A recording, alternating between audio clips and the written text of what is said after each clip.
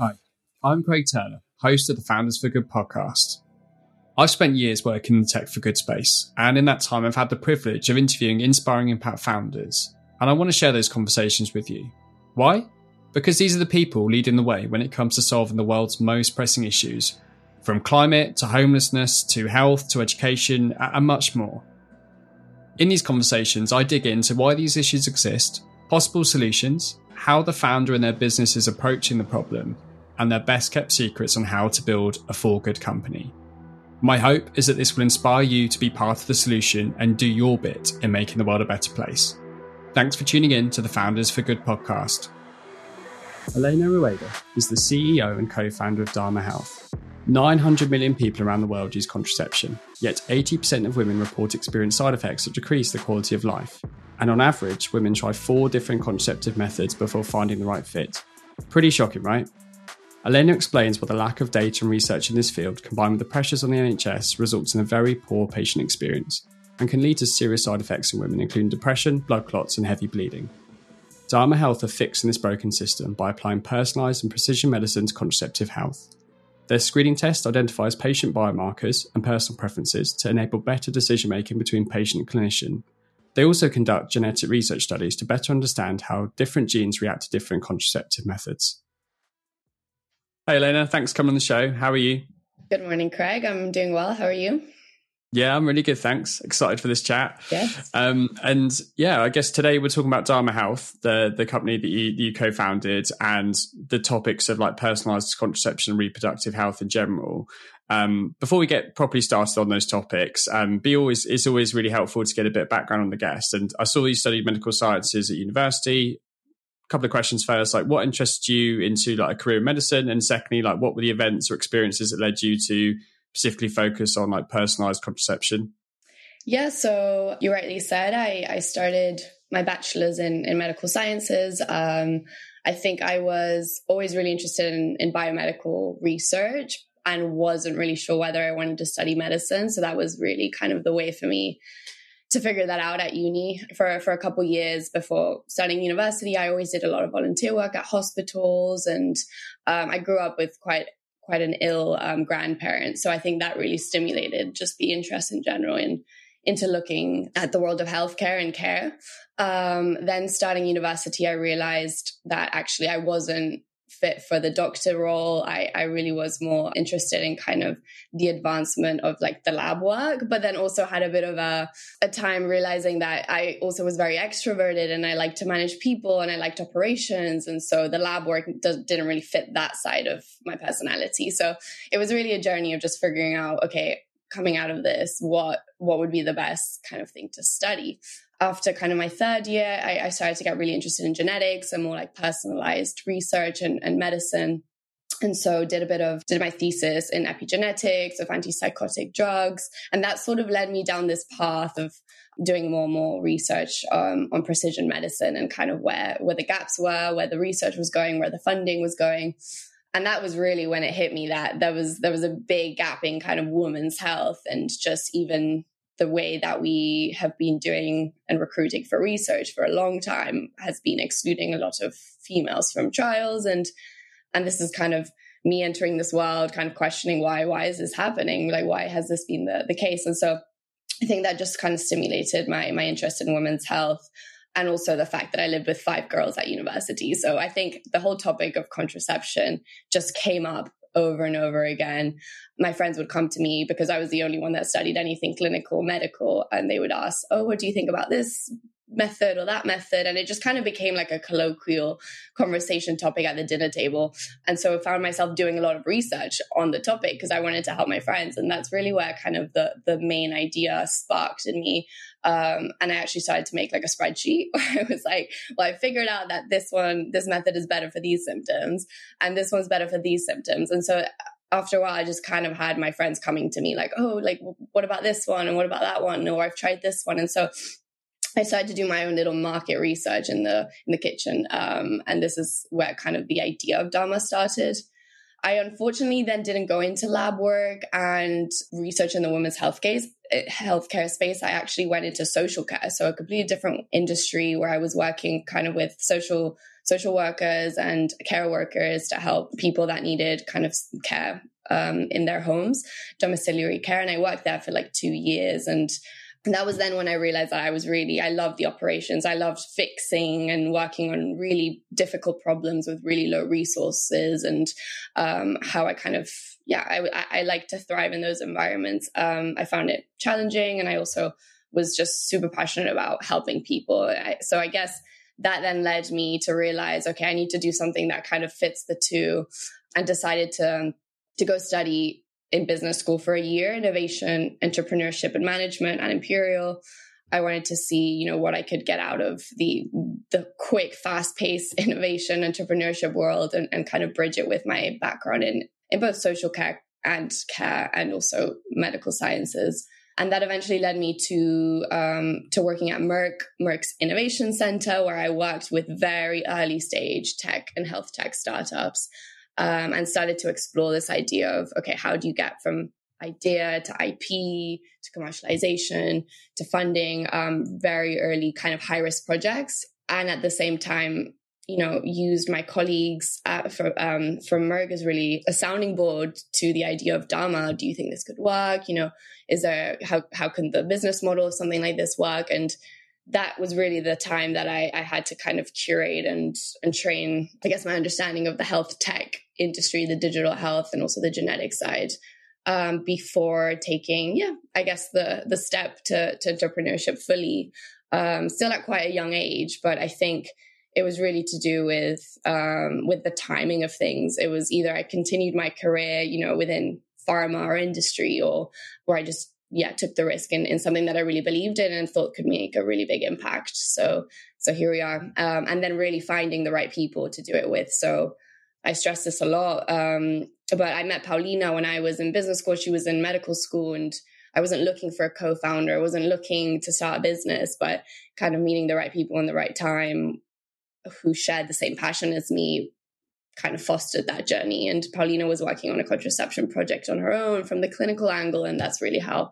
we then decided, hey, do you want to do this crazy thing where, we kind of leave the paths that we thought we were always gonna do, and take a risk for something that we both believed in, and we did. So we're now nearly 2 years into the business, and it's going. Nice. Yeah, thank you for sharing. It's such a cool journey. It seems like such a natural evolution of how it's all happened and come together in the end, and like the perfect breeding ground of like all these different experiences coming together to mean that actually Dama Health was probably like the perfect cultivation of everything. But also sounds like very self-aware and very quick to decide on when something isn't quite right or like not what you want to do, which is a real skill to have. I think too many people spend too long doing stuff that they're not happy with and don't actually think quick enough to move on. That I know you just kind of teed up perfectly into the journey into Dama Health. Before we talk about Dama Health, just wanted to take a step back and actually talk a bit more about kind of contraception and reproductive health as like general topics. Starting with contraception, I guess first of all, like, could you just explain some of the reasons why someone may take contraception? Because I think naturally, especially as a man, like, you kind of assume it's birth control is the only reason, but actually doing my research, I realised there's more to it than that. So could you just explain some of the different reasons why you may be given or take contraception?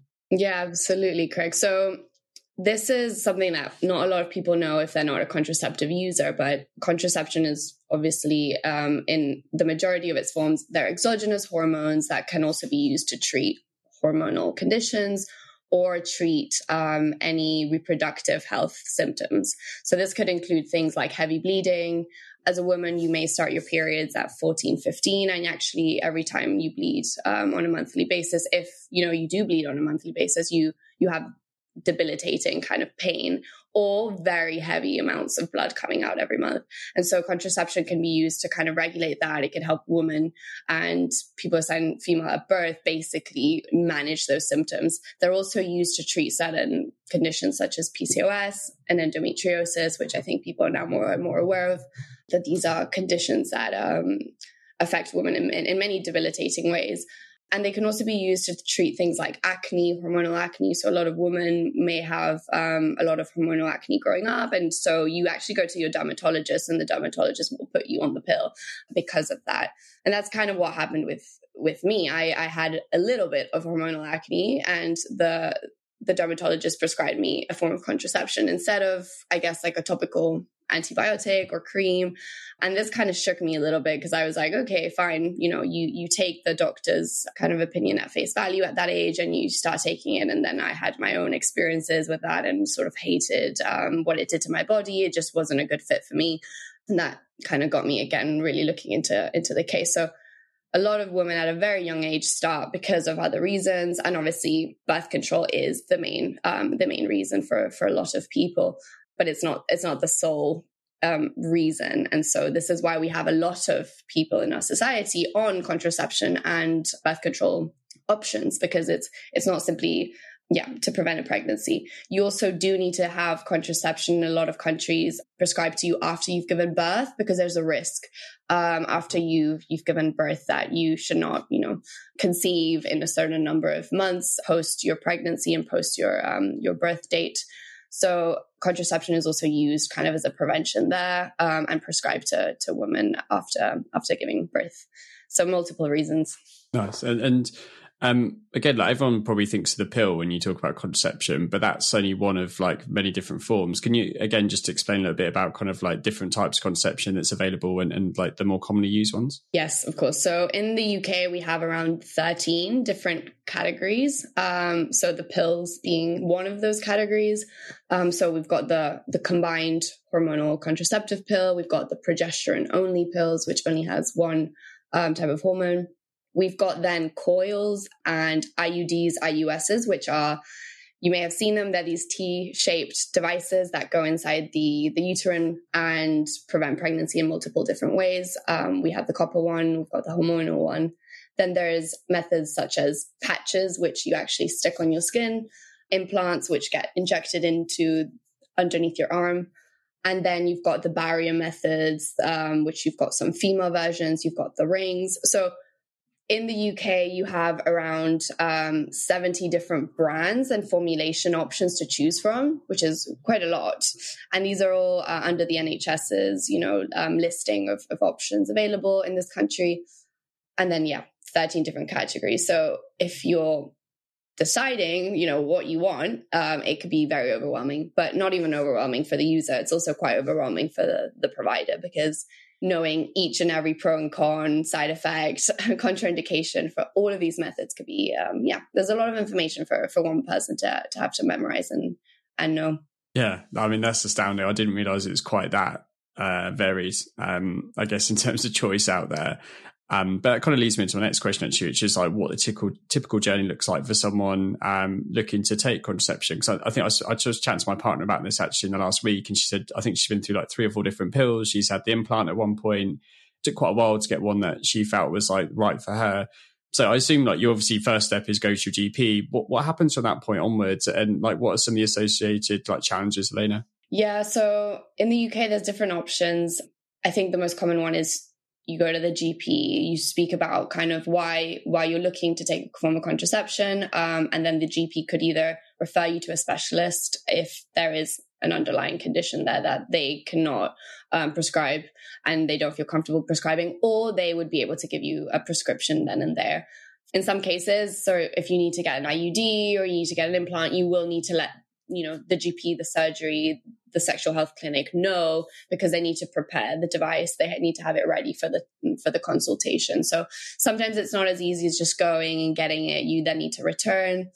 In the UK, there's actually quite a lot of waiting lists for some of these methods. So you do need to, unfortunately, sometimes take another method in the interim if, birth control is something that you're looking for. And there's now also the option to have some of these. So the progesterone only pills, some of these are now over the counter, so you can get them at the pharmacy level, which has been, a new kind of new thing that women can do in order to, I guess, also the government and the UK have supported to make accessibility a little bit more easy. And these are lower risk drugs. You can also then go to the gynecologist directly if you are looking for a specialist.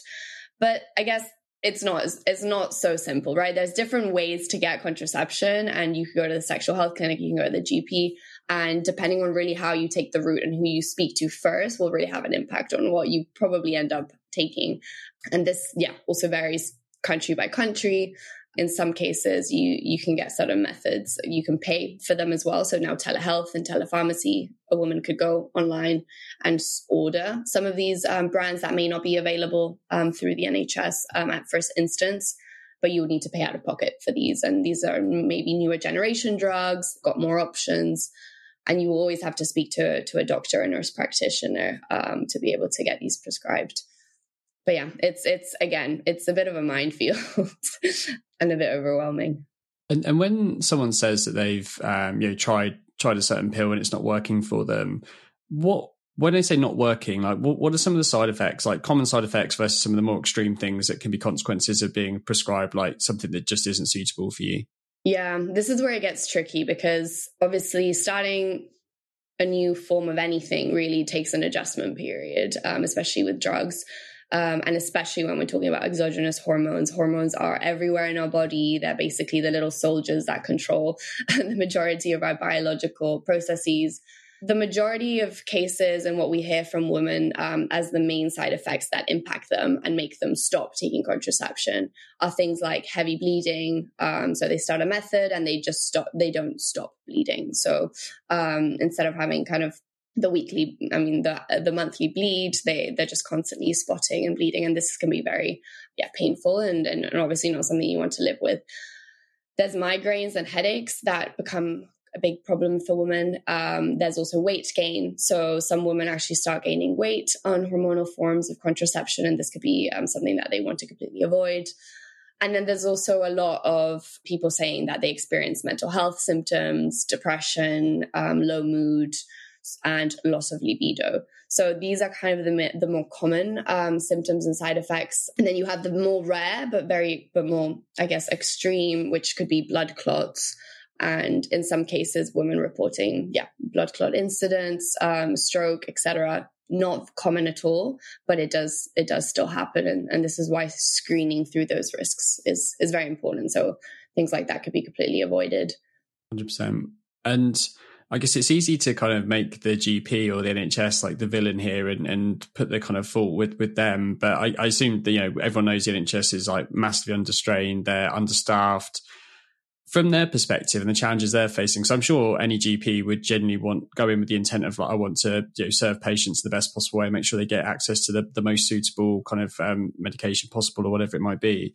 What are the pressures they're under? Like, is it just they just don't have enough time? They don't have enough data. They don't have. Well, I was going to say they don't have enough choice, but it sounds like there may be almost too much choice of what they could prescribe. Like, what are the key challenges from a GP practitioner perspective? Yeah, so multiple, I guess, things to consider here. So GPs, again, yes, a low time. I think when it comes to just the resources and the amount of time they have for consultations, they will prioritize certain appointments that may be a little bit more urgent, or again, if the woman has to come back 2 or 3 times because they need to be informed, that is what's costing a lot of back and forth and I guess inefficiencies in the system. So we actually interviewed over 200 OBGYNs, gynecologists, doctors, GPs to better understand, what were the biggest issues on their end. And actually, all of them said that women coming into the consultation room are not informed of their options. They don't know what they need. And so the appointment actually ends up being them needing to just educate. And so a lot of the prescribing doesn't even happen in that moment, because then the woman's like, okay, overwhelmed with information, needs to go back home, needs to consider, goes back, right? So this is one of the biggest kind of problems that we're seeing right now. And that's something that really can be tackled from a different angle, right? Like the GPs and the doctors should not have to have the strain of, of course, they always have to educate, patient empowerment and, get to shared decision making. But there's so much more we can do to better educate the population and women about their options pre-consultation. Then there's the issue with some GPs that they actually, the insertion, these procedures cost them more as an appointment. It also takes longer, but they don't actually get compensated in the way that then they will want to prioritize that sort of consultation. So there is kind of more of the incentive to just give the pills and to give the methods that are easy, because the appointment isn't then structured around, certain in taking more time for an insertion, for example. And then I think there is just a big gap in the knowledge that we have around, risks of population risk, individual risk. So these guidelines are being updated every 5, 6, 7 years. And there has been a lot of research done in the last, 5, 6, 7 years. But obviously these guidelines take time to consolidate. And so the GP and the doctor can only really prescribe based on what the guidelines say, for safeguarding, for safekeeping, and obviously to follow the processes that exist within the system. So there's just a number of reasons. And the fact that one of the biggest challenges that we've experienced with our doctors and our patients is sometimes the best medical fit. So you as a doctor think that this is, the best method for this woman, contraindicates what the woman then wants, right? And it's very difficult to find the balance. So it's this risk benefit, but also this personalized fit. You may want something that will help with your heavy bleeding and your acne, but you're not willing to have a hormone, or you don't want something inserted into your body. So then it really does limit the options for the doctor. And I think that's where the education piece of being able to help people get to a shared decision making is super important, because you end up with your doctor not getting maybe to the optimal version because you're not willing to accept that actually maybe these are the methods that would allow me to get to that end point. And so doctors struggle with that, especially GPs that are not specialists and they're not trained. There's not a lot of training around different contraceptive methods that encourage them to maybe encourage women to take the best forms. They're more encouraged to prescribe what they're comfortable with. That makes sense. And that's quite a tricky dynamic to navigate. And I guess kind of like from all the things you were saying, the things I'm taking from it is like key themes are like kind of lack of data, lack of research, lack of education. In terms of looking at the root cause of how we've got to this point of like a very broken process and system for both parties, the patient and the practitioner, does this come back to a bigger problem within reproductive health, which I can't remember the where I read it, but it was like 2% of publicly funded research was spent on reproductive health versus like men's health. So is this like just a big consequence of that is just the lack of funding over the years and the lack of research been done? So we just don't know, and there's just not enough data out there to share and educate people with. Yeah, I think that's a big part of it, of course. The fact that, yes, we don't have a lot of studies being done into how different contraceptive methods impact other conditions, longer term outcomes. I think a lot of these studies were industry funded by pharmaceutical companies and just by larger players to be able to, of course, bring these products to market. And they've done an amazing job at, helping women use these products, use contraception to manage a lot of symptoms, to space out pregnancies. The contraception has played a really important role in society. But I think we're now past the fact that it's done its prime role of, contraceptive methods are very effective at preventing pregnancy. But now we're seeing that they actually need to go beyond that. They need to now be methods of medication that women can take and not actually have detrimental reduction of quality of life because of the side effects, right? So more studies need to be looking into how do different methods impact different people. Can we actually work on better formulations of these contraceptive pills? Because if you look at the stats, as you rightly said, it's quite shocking. Like we only do R&D in women's health is between 4 to 5% of general R&D. And contraception is one of those areas where it just gets deprioritized. But it's also a form of medication where you have around 900 million people around the world on. So you really have this huge population taking something that we have very little idea about. And that's what really kind of is quite shocking. But I think as you know now, women are speaking up about it. We're hearing more about these side effects. And this is then encouraging researchers and industry and the government to actually collect, the data and then do more funded research on potential pathways and to explain these symptoms and these side effects in more detail.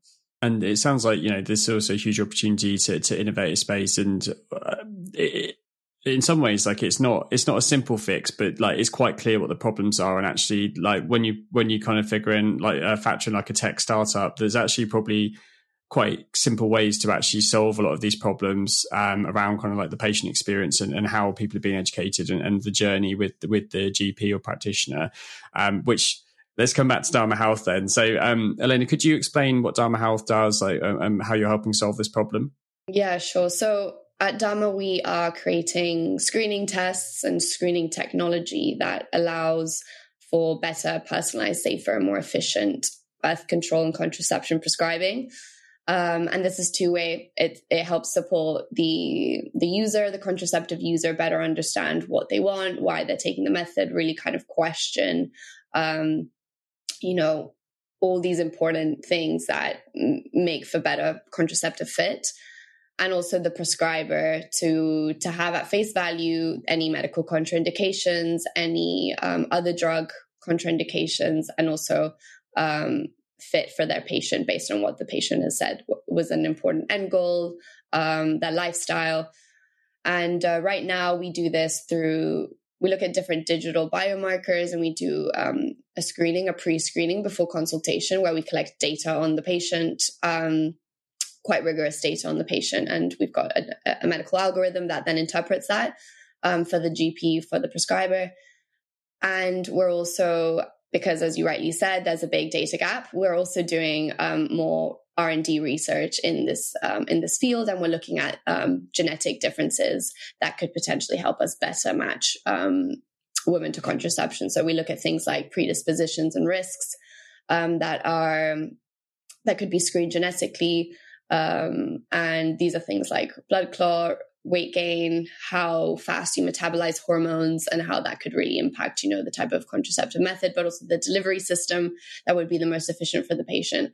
But again, unfortunately, we're really starting from the beginning with this research, because there's very little research currently available in this field for us to have, I guess, open source from and taken. So we've really had to recruit for our own studies. We've had to apply for grant funding, and we've had to work with academics and institutions to be able to actually collect this data, and data that would actually be helpful for clinical use. So a lot of the time there is this data available, but we don't actually have the right questions were never asked. So around symptoms, around different timestamps and different time points. So we've had to really start from scratch for a lot of this data generation and data collection as a company. A little break from the show. If you're listening and thinking, I'd love to work for a company like this, the good news is you can. Go and visit www.jobsforgood.io, where they only have 4 good companies on their platform, ranging from social justice to food waste to climate change and much more. You can filter jobs by impact area, preferred way of working, skill sets, and find the perfect company and position for you. So if you do one thing today, check out www.jobsforgood.io. Now back to the podcast.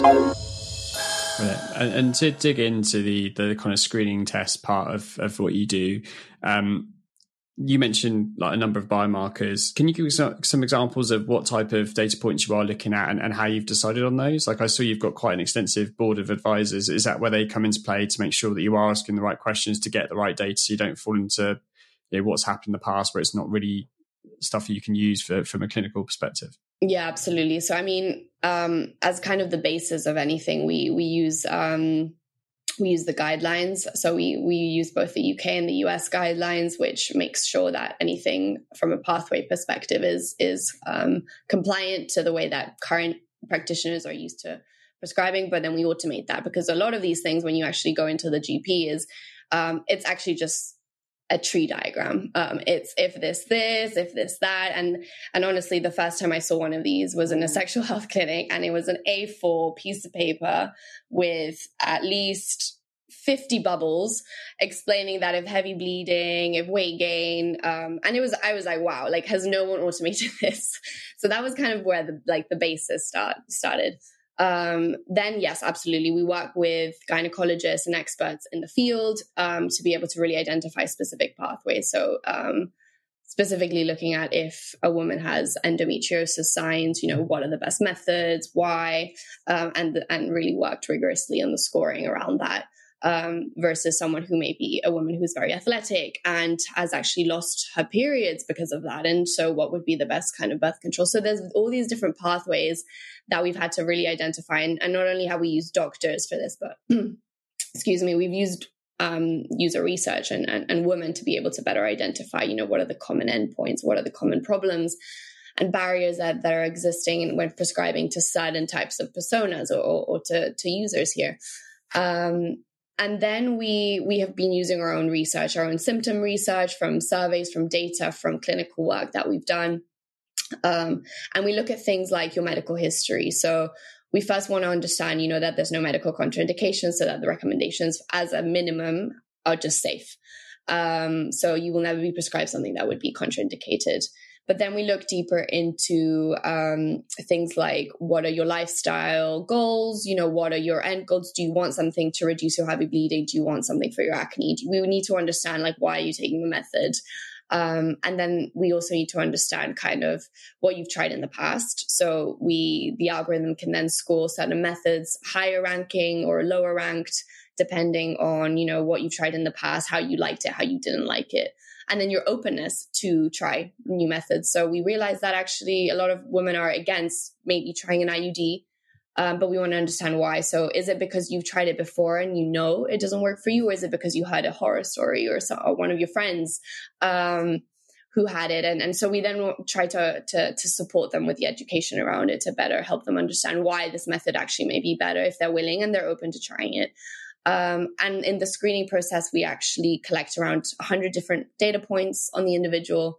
And you then, as a patient, get a very personalized platform, which gives you education around different methods and the pros and cons specific for you and specific for what you told us, so that you can make a better decision when you walk into that appointment with the doctor.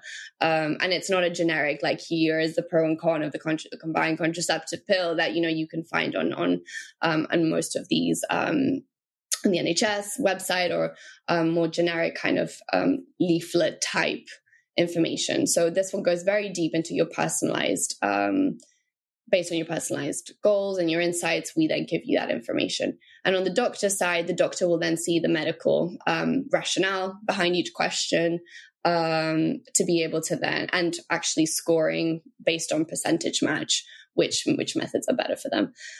So the genetic piece comes in, kind of to be able to contraindicate the medical side, because a lot of the time you will only be able to write down what you know and say to the doctor what you know, right? Like, I have no risk of blood clot in my family, or I don't have risk of estrogen-related cancers in my family.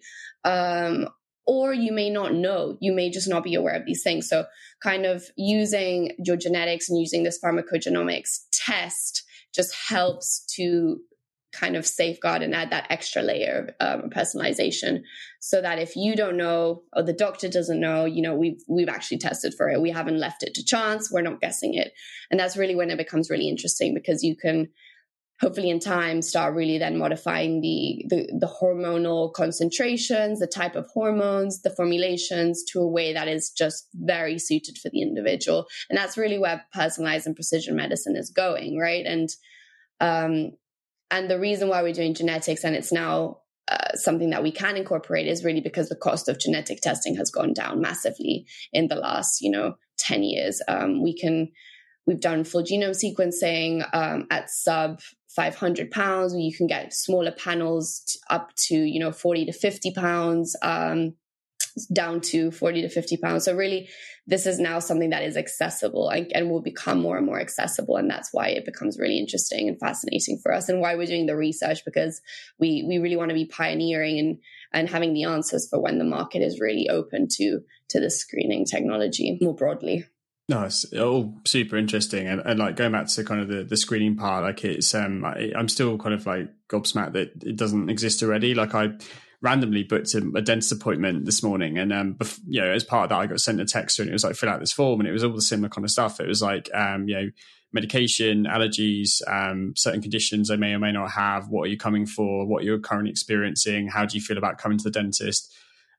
Took like 5 minutes to fill out, but it kind of makes me feel like I'm looking forward to it more, because I feel like it's going to be a more informed experience than me sat in that chair and then having to explain it all on the fly. So that's super cool. And then, on the second part, on the genetic research. So how does that work? Like, would everyone, like someone be sent out like a swab to do, or like a blood test to do at home to get the genetic sequencing once it gets to that point? Yeah, so at the moment, our research is being done with both blood and saliva. So we can do saliva tests, and this to be confirmed at this point, but it could either, the two ways we envision this happening in practice is whether, you could get a test sent to your home, or at point of care, if it is a swab, you could maybe just do it then and there. If you've already come in and you've had that initial consultation. Some clinics and gynecologists already take blood as part of kind of consultation. So for some patients, they need to do hormone panels or they need to do other tests. And so they can take the blood. The nurse will take the blood at that point. And so we could also do it through the blood that is being drawn. This is currently what one of our doctors does. So he has the genetic sequencer is actually available to him in the same kind of clinic. So when the patient comes in, they do the blood test, and then they use half of it or a percentage of that to do the genetic testing, the genetic screening. So that's really how we would envision it. I think a huge part of what we're trying to do is create something that is very accessible for people. So I think the digital platform is also just part of that, and making sure that, there are women in different places that may need to travel very far to get to the clinic. And so being able to have a lot of that pre-screening done before the consultation. So you're not wasting their time. You're not wasting the doctor's time. You're actually sure that, we've done the screener, we've done the test, and we know this woman wants an IUD insertion, and we can plan for that, right? And she will come in next week for that appointment. And so a lot of the reason why some people don't end up taking certain methods or they drop out of methods is because there's an accessibility problem. So for the injection, you need to have that replaced, every couple months. And so if someone recommended that you get the injection, and then actually you live in a rural town, 3 hours away from your GP or your, or in the States, for example, we see this a lot. That is not going to be a good method for you. So I think having both the point of care, but also the at-home situation is really what would be the end goal for us, because the biggest problem to tackle as well is A, education, but B, accessibility. Yeah, no, it reminds me of a conversation I had with Sana Genetics like a few weeks back, where they're solving a similar thing around kind of genetic home testing, but the main thing being about how it can be made accessible and inclusive to everyone. Because like you say, you forget, not everyone's within 10, 15, 20-minute commute to a local GP. So actually make sure that you're building something that is for everybody is super key. On the genetic research side, can you give some ideas of like some of the programs that you've run and some of the like successes you've had from those research programs? Yeah, so we were recently part of the Illumina Accelerator program, which Illumina being one of the biggest genetic sequencing companies out there. They have an accelerator in Cambridge, and they have one in San Francisco, US. And so we were part of the last cohort where we were selected to essentially startups get 7 months of lab space, and they need to perform some sort of study test, and you can utilize the technology, the staff, the expertise of Illumina. And so we decided to run a study here in the UK, utilizing, that sequencing, those sequencing capabilities. We recruited for over 1,000 women. And what we did was we wanted to better understand differences, core genetic differences between women who experience severe side effects and as a result actually stop taking their contraceptive methods. So that's kind of how we measured severity. Again, severity of side effects is very difficult to measure because pain thresholds and, is very independent to each individual. But yeah, to the point where someone is willing to stop taking the method because they just can't tolerate it anymore. And then recruited women and people who are taking contraception that had absolutely no side effects and really found these methods very tolerable for them. So these were two very interesting population groups that we wanted to investigate. And what we did was we did the full genomic sequencing of both of these groups. And we're now actually in the data analysis stage where we're comparing the main differences between them from a genetics perspective. And we're already seeing some core differences in regions and areas that, we've done research before, but also that we've never seen, popping up before. So this is really, really exciting for us because even if it's just being able to publish, being able to inform people that actually there is more that we haven't unlocked. And so we're really on this kind of mission to unlock the female genome, because actually we just don't really know a lot about it from a genetic perspective. And in doing so as well, we've collected a lot of what is called phenotypic data, which is more the symptoms, the demographic, everything outside of the genetic, and we're comparing as well to better understand. So what were the main side effects that made people completely stop taking the methods? Are we noticing differences in age, in demographic, in ethnicity that could, be new insights? That's a main study that we've got a lot of data around that. And so we were looking for also researchers, partnerships for us to be able to kind of work around that data and utilize that data. And in the past, so our chief medical advisor, Dr. Aaron Lazarevitz, he's basically founded Dama with us as well on the side. And he's been doing pharmacogenomic research for the last half a decade, really, looking specifically at different methods and being able to understand core genetic pharmacogenomic differences. So he was able to show that there's a variant, a genetic variant, that actually means that women can gain up to 3 to 4 times more weight if they have that genetic variant on the implant.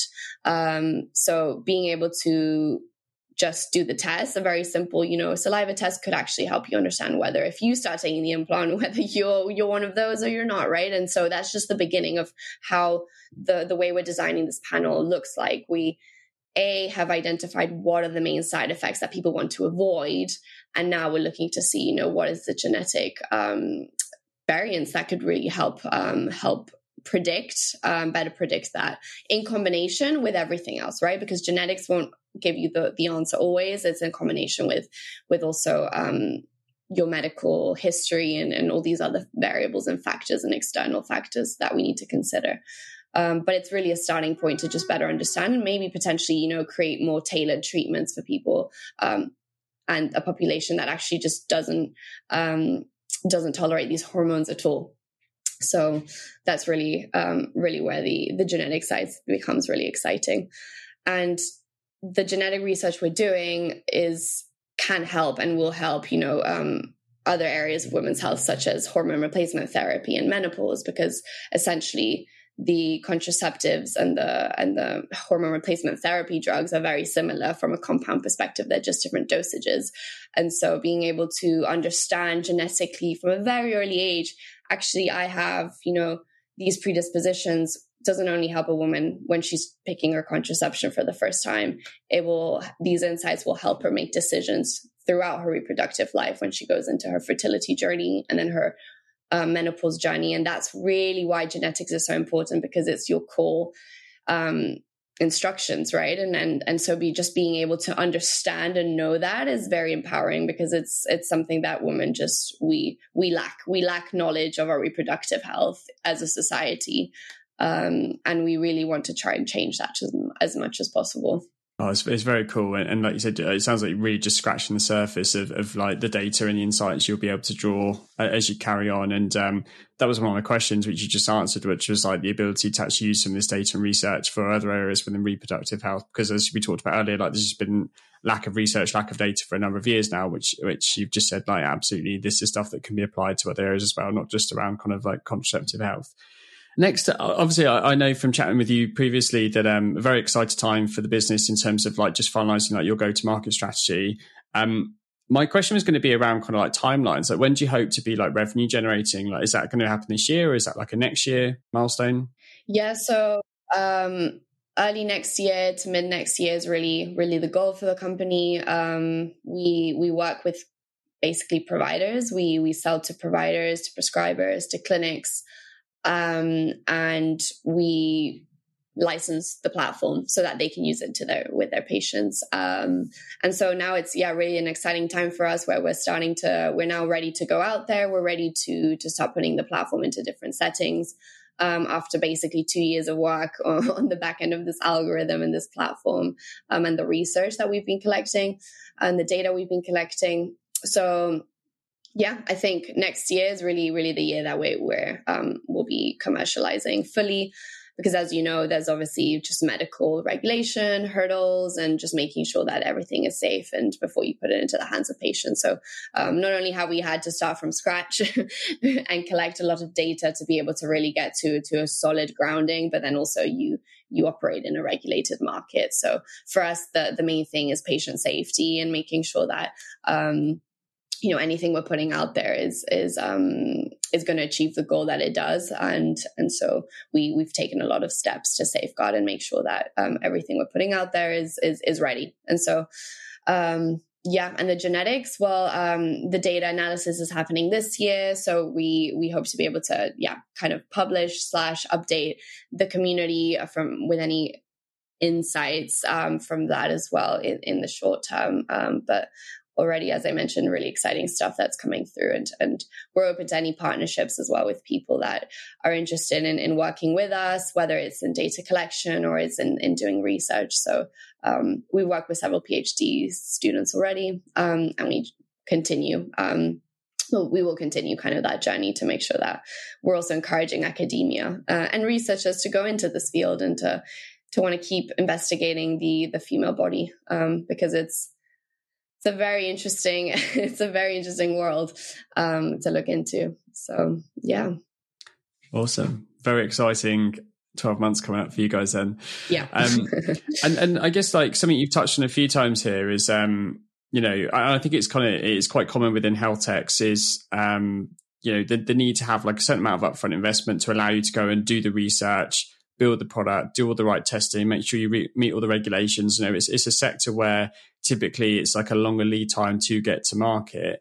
Can you share a bit? I know you talked about kind of grants earlier. Like, how much funding have you had today? Where's that come from? And when you do speak to investors, like, is that a case you just have to be very careful of who you sign up to work with or be invested in by, and they understand the model and the fact that this is going to be a longer lead time than other businesses, say, I don't know, e-commerce or whatever, consumer businesses, whatever it might be? Yeah, no, great question. And I think it's something that we're also figuring out what is kind of the best route for companies like ours, A, in the women's healthcare space, and then B, a mix between digital and biotech, which is kind of this like tech bio in between. So there's multiple angles that we've kind of taken, and I think the first one was really the fact that a lot of the business came from a lot of pre-existing research from Dr. Aaron Lazarevitz and his kind of lab. So knowing that there was a fundamental basis of research, and someone who had already been looking at this was a huge stepping stone. So I reached out to Aaron 3 years ago, I think, because I was actually interested in doing PhD in that space. And so I reached out being like, hey, I'm so interested in this new clinical trial that you recruited for. And he was recruiting for a new one at the time with, I think it was 900 women. So we started talking, and I started realizing that actually he's an obs and gynae. So I asked him, do you think, the research that you're doing could be translated into your point of care, into your clinic? And he was like, absolutely. But, we need more research, we need more funding. And so then I guess it kind of switched for me. And I just then thought, well, instead of doing a PhD and taking 5 years to potentially, increment the amount of findings by a little bit, why don't I then kind of look for funding, look for opportunities, and look for alternative options that we could bring something like this to market faster? And that's then when Paulina and I started thinking about this digital platform and how we could, through that, collect data. So in a faster way than through academia, but B, also become a bit more commercially attractive for investment, because we would have already a tool, a platform that would be able to provide value in the next 2-3 years versus the next 5. And so we took kind of that route of we're doing grant funding. We received grant funding from the UK and from the US to basically put more money into Aaron's lab, but also into the research that we're doing. And then the Illumine Accelerator program basically provided a huge chunk of data generation in a way that is not through grant funding. It's not also private investment. It's through an accelerator that that does give you that financial capital to be able to execute on these more commercially minded studies. And so last year we raised a pre-seed round from angel investors, and this has been actually doctors in the field, people that understand and believe in kind of the technology, in the social impact of what we're doing. And we're now preparing actually for our seed round end of this year, where we will bring institutional investment in to be able to scale up the product that we've built, and then also really start kind of bringing the genetic product to market with that capital. But I think, I tell a lot of founders there's different ways to kind of generate this data early on, whether it's through the tech that you build, real world data, but also grant funding, or the combination of the two. And it has been difficult, I have to say, because in women's health, again, you need to have a certain level to raise a large amount of capital, you need to have a large amount of evidence. And because we don't have that, we need to then generate that. And because we need money to generate that, it just kind of, it's like one step forward, two steps back sometimes. But I think there is now, it's very, through I think the COVID situation, I think it's become just kind of investing in startups that have social impact. They're trying to bring digital technologies into the system that are trying to support with these inefficiencies has become, and also female founder investment has become a lot easier to obtain. So we are kind of lucky to have started Dama in these last 2 years, because we've kind of been able to learn from the market dynamics. We've also been able to learn from, the, I guess, OGs of the femtech space, the problems they've had with the data, with the like what went well, what didn't, and really try to kind of utilize those learnings to be able to create better partnerships and really kind of get the capital we think will be helpful for our business model. And I think fundamentally femtech we need an ecosystem to survive, because as standalone businesses, it's right now the amount of data in the market is just still in its infancy. And so we really need an ecosystem to survive and to grow. And that's really what we've been seeing, what we've been trying to do through these large partnerships with like Illumina and institutions. Imperial has supported us, et cetera. So that's been our journey. Awesome. Yeah, no, thank you for sharing that, and really insightful, and sounds like it's worked out again, like in the best way in terms of like where the money's come from at which points, and like the healthy pressures that come with those, where sometimes if you go the VC route too soon, then it can negatively impact like the direction and like pressures on the business. So sounds like it's all working out so far. As we've only got, I guess, like a few questions left, wanting to chat a little bit, Elena, just about your personal journey, because although you've worked with early stage startups and ventures previously, this is your first time founding a business. And I still think we're in a place where kind of entrepreneurialism, startups, being a founder is still kind of over romanticized sometimes. So I just wonder if you could give like a really brutal, honest view of like what it's like being an early stage startup founder. Like, what are the emotions you're typically, dealing with on a day-to-day, week-to-week basis? I mean, it's a crazy journey. I think I never wanted to be a founder. I never thought this was something that I was interested in. And it kind of, as I kind of explained, it just got to the point where I was fixing an issue for myself and my friends, and then realized, there was a bigger issue. And so I think it was more of a personality thing. I've always been someone who's like, if no one else is doing it, why not me sort of mindset. And it did really get to that point with Dama Health, where I was like, I think now's the perfect time. And just not having the fear of failure, I think has really helped. I'm in general quite an optimist. And so maybe that young naivety helps you get far sometimes. Because the reality is that it's a very difficult journey, and it's a journey that you embark and you just can't get off. Once you've raised capital, once you've started doing the research, once you've started building a team, you have every step of the way, you become more responsible for something. And so the level of responsibility just increases. And you just have to kind of sustain, that strength to be able to get through. And I think it's been it's been one of the hardest things, honestly, but it's also been just one of the most wonderful things. I don't think I could have chosen a different career path that would have taught me so much, so fast, and just with such diversity. But yeah, it's definitely something that it's very difficult to manage.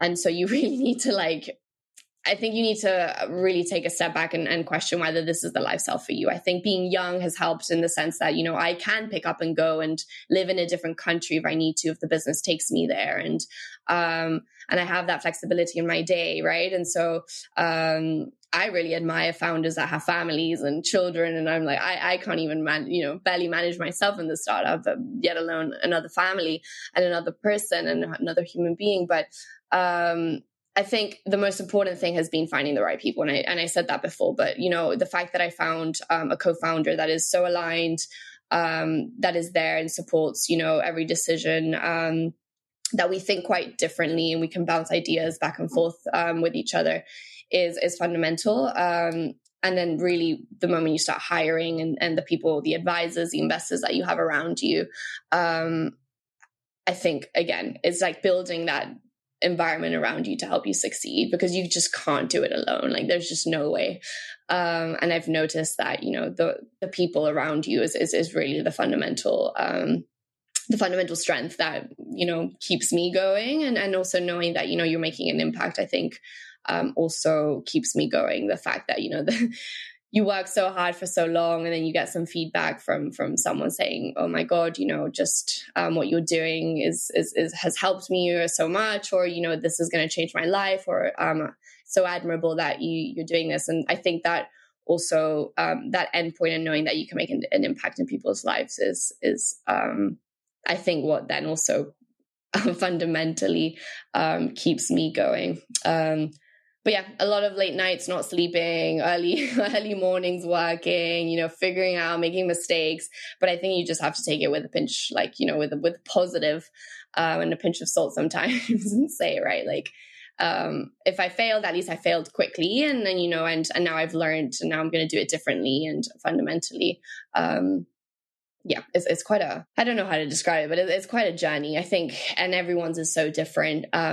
So yeah, but would never regret this choice at all because of everything that I'm learning and doing and the people I'm meeting along the way. Yeah, no, I appreciate that very honest appraisal. And I think the key thing which you started out with was it just has to be something that deep down you genuinely really care about and are happy to commit a huge chunk of your life and time to, because if it's not, you'll quickly become disillusioned or fall out of love with it. So it has to be something you know that it kind of strikes a chord at your core or something. So that when it gets really tough, you've got a reason to keep going. Last question I'm going to ask is, well, actually, and I meant to bring it up sooner, but obviously huge thing fairly recently was the feature on Davina McCall's documentary, The Pill Revolution, which was amazing because Dama Health and yourself got a decent spotlight there within the program. I just wonder if you could share a bit about kind of one, how it came about, how you managed to get onto the program, two, what it was like filming and meeting Davina McCall, and three, what impact that's had, if that's generally within the space or specifically on Dama Health. Yeah, so really exciting. So just to give a bit more context, it was a documentary on the pill called The Pill Revolution, available on Channel 4 for anyone who wants to watch. And it really, Davina McCall has been doing these menopause awareness kind of campaigns and documentaries for a while now. And so she then transitioned and kind of wanted to support her daughters and look more into the contraception space for the younger generation. And I think we were contacted through Imperial, so through the Enterprise Lab. I think Channel 4 reached out, or the producers reached out to Imperial to speak to us. So I think the connection was through that. I think, the Imperial network for us has really, really supported and helped, because we've had features and we've won the Summer Accelerator program and little things like that have really just gotten, our voice out there. And I think that's actually probably how they found us, which was amazing. We actually spent a whole day in the lab recording the whole process. And then, of course, because you need to get you only get your small cut. It ended up being just me and none of the other team members, which spent the whole day there with me as well. And the very cool kind of lab process and the Illumina machines, like opening and closing in slow-mo. But I mean, hopefully we can get that footage at some point, maybe perhaps, and I can share it with the world. And it was amazing. I mean, Davina was very down to earth. She was incredible. The funny thing is, and we have to admit, like we're actually a team that is not very UK, like we're not from the UK originally. So the main, our tech lead, Will, he was the only born and bred Englishman in the team. And he was really the only one who knew and fanned Davina. And it was only until we really started to look at all these programs and know who she was that we were like, oh, wow, she's like a big deal. But that's just, I grew up in Amsterdam. Paulina grew up in Poland. So we didn't have, Davina on TV growing up. So that was really funny because when we were walking around the Illumina cafeteria for lunch, everyone was like, oh my God, is that Davina McCall? And we were just kind of chilling, like, with her and, not thinking much of it. And then we realized, like, wow, she's just like, everyone loves her in this country. and rightly so. So yeah, I think that helped kind of the interaction with me and her, to be honest, because it was just like speaking to another human being. And she's been wonderful. She's really been, very helpful in trying to get the message across, in championing Dama, in championing women's health research. And through that, we've actually been in touch with several researchers and clinics and women signing up to kind of the newsletter, the platform. So we're really excited to kind of follow through the momentum of all of that and to continue to see which partnerships we kind of, continue to work on. But the main thing has been really like the academics and the doctors reaching out, wanting to help and to support and to kind of do that bit in kind of advancing the knowledge and the data and the understanding of contraception prescribing. So it was amazing and really grateful for that. So thank you, Davina and Channel 4. Oh, I'd love to think that Davina's listened to my podcast, but I'm not sure that'll be the case. What I'll do is I will, in the show notes, along with like your website and your profile, Elena, I'll also put a link to the Channel 4 documentary so people can check that out as well. And I'll put the timestamp for you where you're specifically in it as well. Cool. Well, I think that's probably time to wrap things up. So Elena, it's been an absolute pleasure. Like, I've learned tons and really excited for you and the team for like the next year and all the things you're going to achieve. So can't wait. In terms of people wanting to find out more about what you're doing at Dama Health or like just following you on social media, like where's the best place where you're most active? Yeah, thank you, Craig. So we have a newsletter which pretty much if you're interested, if women are interested in participating in women's health research or getting good updates on any novel insights on the contraception space or reproductive health, go on our website and sign up to the main newsletter, which then puts you through to the main platform as well. And then Instagram for more casual, info on different methods, different events going on in London, different things that we think would be interesting for you. And we're not very active on Twitter, but you can follow us on Twitter as well if you're an academic. Cool. Well, as I said, thanks again. And I'm sure I'll catch you soon. Thanks, Elena. Thank you, Craig. Thanks for having me. That's it for today's episode. Thanks for listening. And if you haven't done so already, please subscribe and leave a review. Better yet, tell a friend about the show. The more people we can get involved, the more hope we have of making the world a better place. This episode was brought to you by Craig Turner, produced by Jabril Al-Sahami, and sponsored by Jobs for Good. Until next time.